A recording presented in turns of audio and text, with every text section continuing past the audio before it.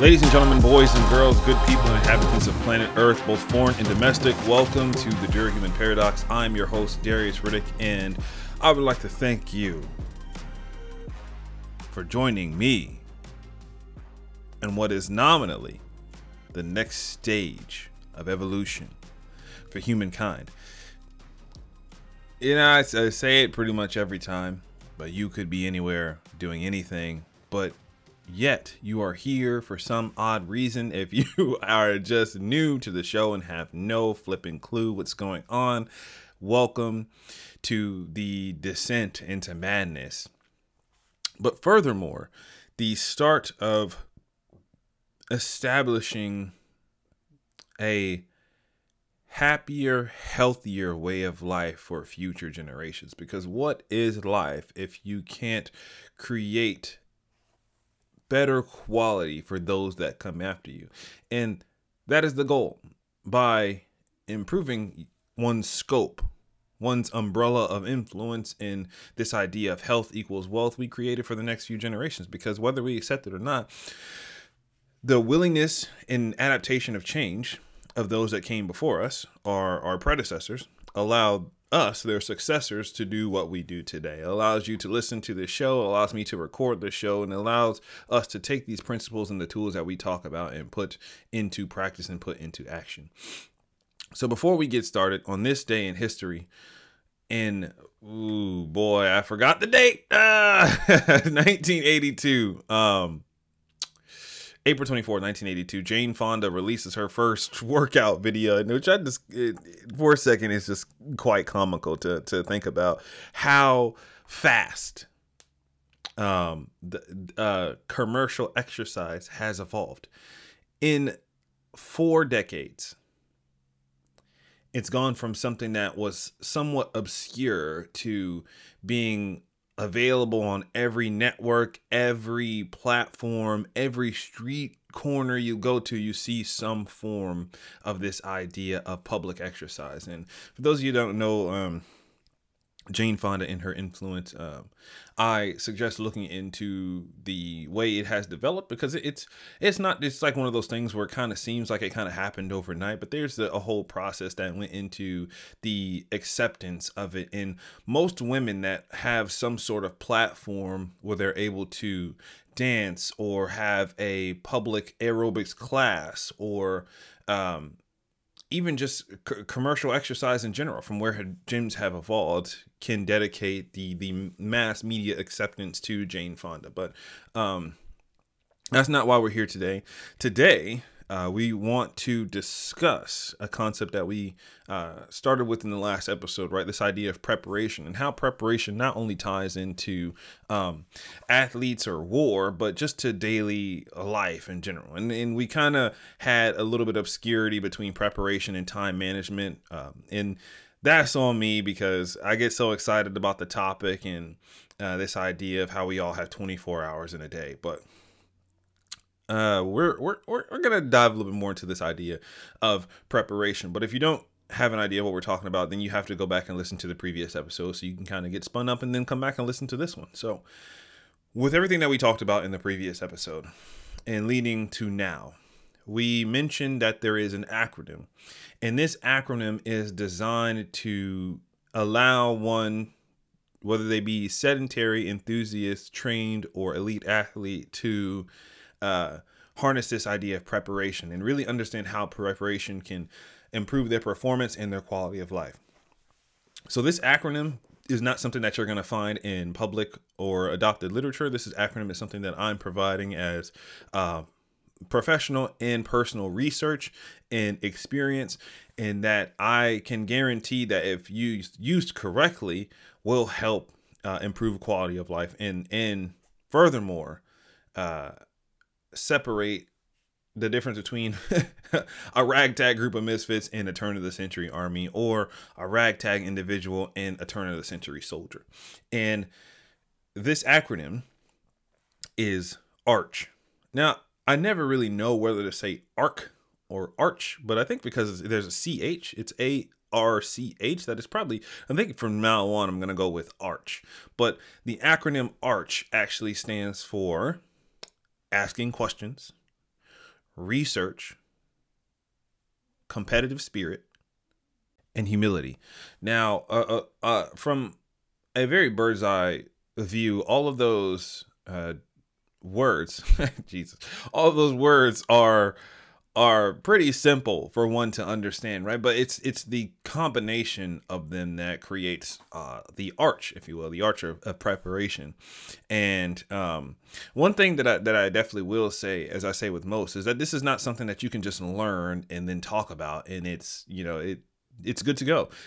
Every single tool that we present in the Dear Human Paradox is going to be in some way backed by science, but it's also going to be backed by personal application, meaning if one does not implement it in their lives to actually see it through, right, then they will never understand how it could help them reach new heights or get to the next level of human performance, or improve their quality of life, or even improve lives for others, right? If you don't use it, it loses its capability. So I think that is something definitely important to highlight. So back to the arch, right? The first A, asking questions. The first A, the only A, the only A, asking. I promise I can spell. I promise.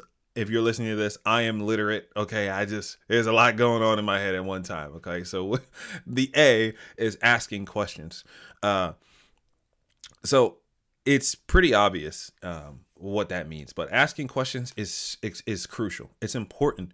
And where I found that it was most important, and I did talk about it a couple episodes ago, I believe, from my military services, when you are in charge of the fate of others, there is no such thing as asking too many questions, and there's no such thing as asking, there's no such thing as asking too many questions, but there is a such thing as asking too little questions, because it could be those one or two questions that you don't ask that could keep the critical pieces of information covered that you really need to get everyone home safely.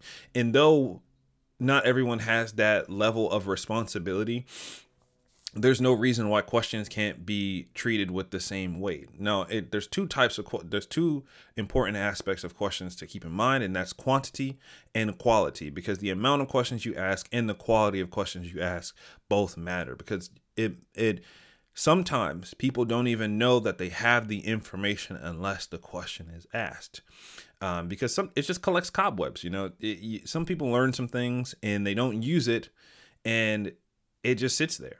But when you ask the right questions, it's like, oh, okay, now I understand. And one thing to keep in mind with that is there's always someone that's smarter or stronger or that has done it before and has that level of experience. But if you don't ask, and most of the time people aren't just going to volunteer information. So asking questions is going to be crucial, especially when it comes to preparation, because for example, if you're going to war, if you're going into a combat zone, a new theater, if you're going into it without asking questions, you are quite literally a shepherd who is blindfolded, leading sheep into a wolf's den.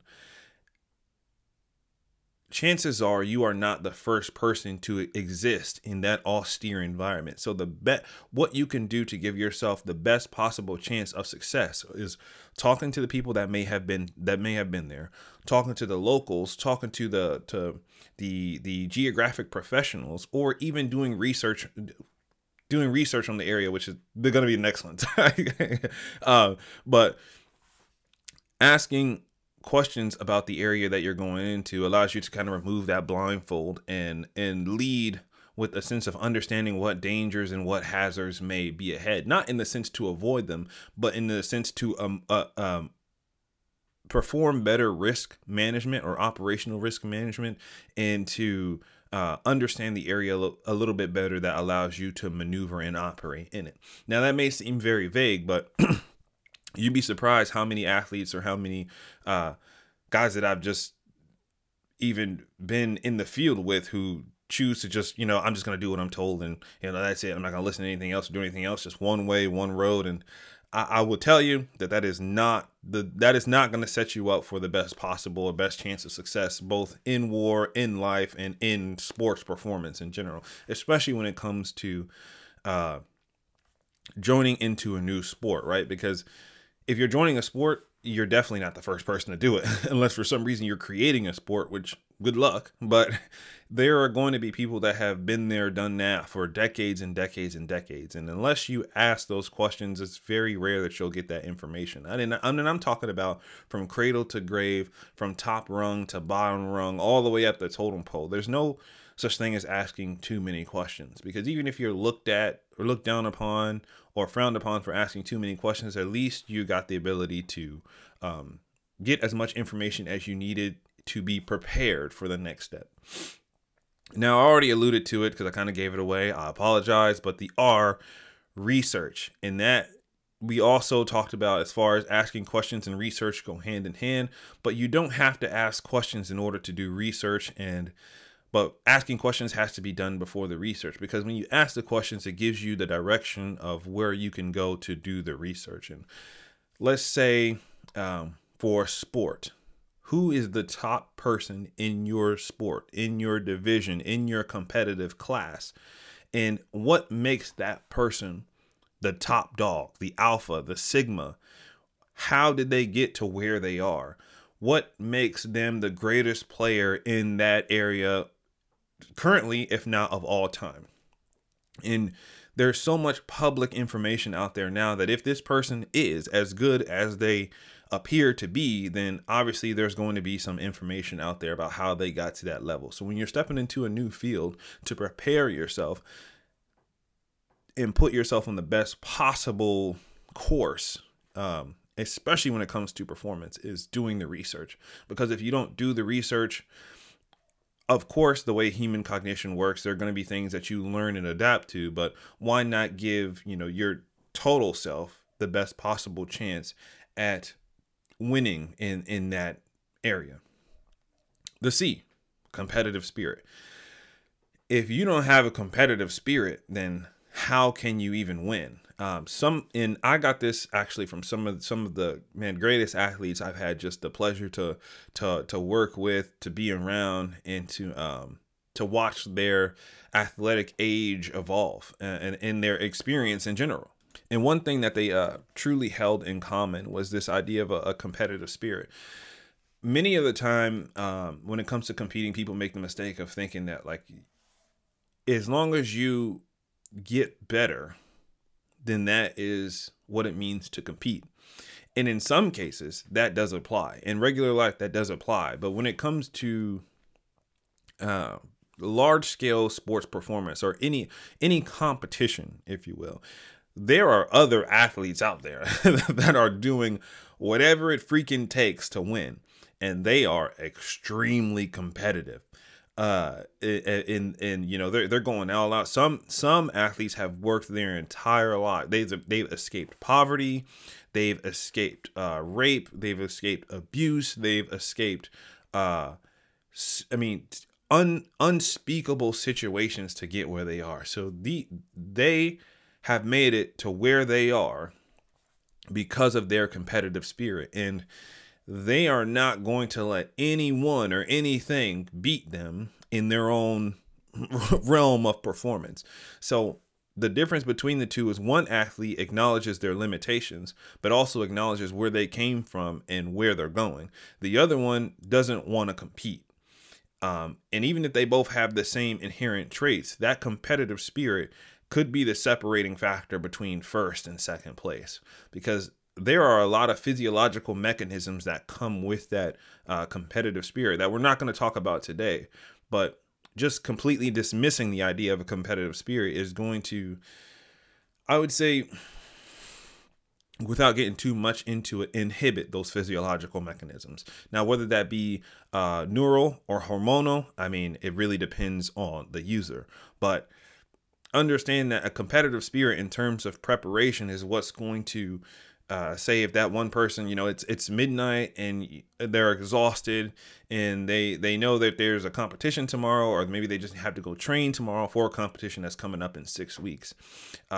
Someone with a competitive spirit is going to realize, like, hey, what is my competition going to do? Are they going to go to bed and just say, I'll leave it until the next day, and then I'll try to get it together with the little time I have in the morning? Or Are they going to be preparing tonight, getting everything together, getting their mind right, getting their gear economy situated, and they're going to be ready to take on the day tomorrow? Those little changes, not theoretical, but literal. Those little changes is what separates trained athletes from elite athletes, because it's the acknowledgement that though the goal is to just get better, there are others that are competing in my same division or sport, or if I'm just trying to get to the next level, I have to have some sort of, enhancement thought that if I'm not ready to compete, there's no need to do this. And unfortunately, if that doesn't sit well with you or whoever is listening to this, then competing is not for you, because competitive spirit is inherent to just about every single thing that someone wants to achieve. Because where are you, for the sake of argument, where you want to see yourself, whether that's moving up in the company, or that's winning a certain division or a trophy, or getting to a certain level of success, right? There are people competing for that same exact thing, whether or not you want to acknowledge it. And there's only limited spots. So if you're not willing to compete, then the chances are the person who is willing to compete or has that competitive spirit is going to get it. And even that, right? If we apply it to teamwork in a combat location, it's you versus them. And I'm not typically one about division, but and there's also a lot of politics that go into it, but you want to make it home safely. That in itself is a competitive spirit. Now, whether that be law enforcement, a combat location, or if you're, doing secret squirrel stuff with special agents or Secret Service, you don't want to be the reason why someone doesn't make it home, nor do you want to be the reason why you don't make it home. So the competitive spirit in that sense is, you know what? I want everyone to get home to their family safely. So the mission has to be accomplished with this idea of risk management, that people are not indispensable. And I'm willing to do what it takes to make sure everybody makes it home safe. And going into a war zone without that kind of mindset of like, we're going back home to our families is, that's a very dangerous mindset to have. Okay. So understandably, competitive spirit applies to every rung in some way, shape, or form. And then the last one, ladies and gentlemen, of the preparation arch is humility. And why I felt like this was so important to kind of finish off the arch is sometimes things happen. And Murphy's Law exists, which Murphy's Law states that anything that can go wrong will go wrong. So it's not the expectation of cynicism, but it's the acknowledgement that things can go south without our direct control. And with that being said, we don't control every outcome, but we can control the mentality and how we respond to it. So because of that, humility and that outward projection is best demonstrated during a loss. Because one thing I found that really defines someone's strength in character is not how they act when they win, but how they act when they lose, especially if you have done every single thing in your power to win. If you did the training, you did the preparation. If you're in some sort of sport, you did the conditioning, you did the nutrition, you did the extensibility and flexibility work, you did all your mobility drills. You watched all the videos, you did your research, you asked all the questions, you had that competitive spirit, you want to win, but when it came down to it, you got second place or you got third place. What that athlete demonstrates after that loss really says a lot about their character. And, we mentioned it about athletes a lot, but understanding the only difference between an enthusiast and an athlete is the level of training. So because hopefully everyone listening to this is human. Humans inherently are trainable, right? They have a certain level of trainability depending on their mentality towards it. So you can pretty much train them to do or be anything. So if anybody can be trained to be an athlete, that means anybody can have the certain of level of character that it takes to not only experience what it's like to win, but experience what it's like to lose. Because if you don't know what it's like to lose, then you truly don't know what it's like to win. And athletes who haven't lost are really just kind of skating by and just in hopes that they don't, right? But if you don't know what it's like to lose, the feeling is devastating, especially when you have put in the work time and time again, hour after hour after hour, minute after minute, after preparation, after night, after drill, after session, and things just don't work out the way you want them to. Now that happens, unfortunately, lots of the time in many situations, right? In job promotions, I'm sure there are a lot of you listening now can understand, and there was a promotion that you were the best candidate for, but for some reason, whatever that reason may be, you didn't get it. There may be a competition that you were number one, but for some reason, you came in second. There may be someone that you were trying to woo over, and for some reason, they chose the other person. I'm sure that there's many situations that we can all make up that in some way relate to personal life. And because of that, right, this level of emotional control is truly important when it comes to the devastation of loss.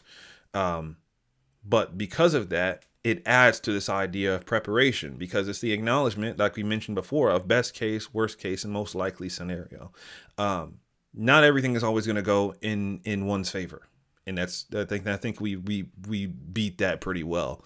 But preparing the mindset for the fact that it could happen, even though you have the competitive spirit and you want to, when you go out and give it your all, the fact that it could happen is the humility part of the preparation. And by dictionary definition, right, humility is not going to match up exactly to what it is, what we're talking about. But like we always say, right, the tool is truly up to the user, and how you use it, whether ineffective or effective, belongs to you. But with that being said, ladies and gentlemen, until next time, stay durable, my friends.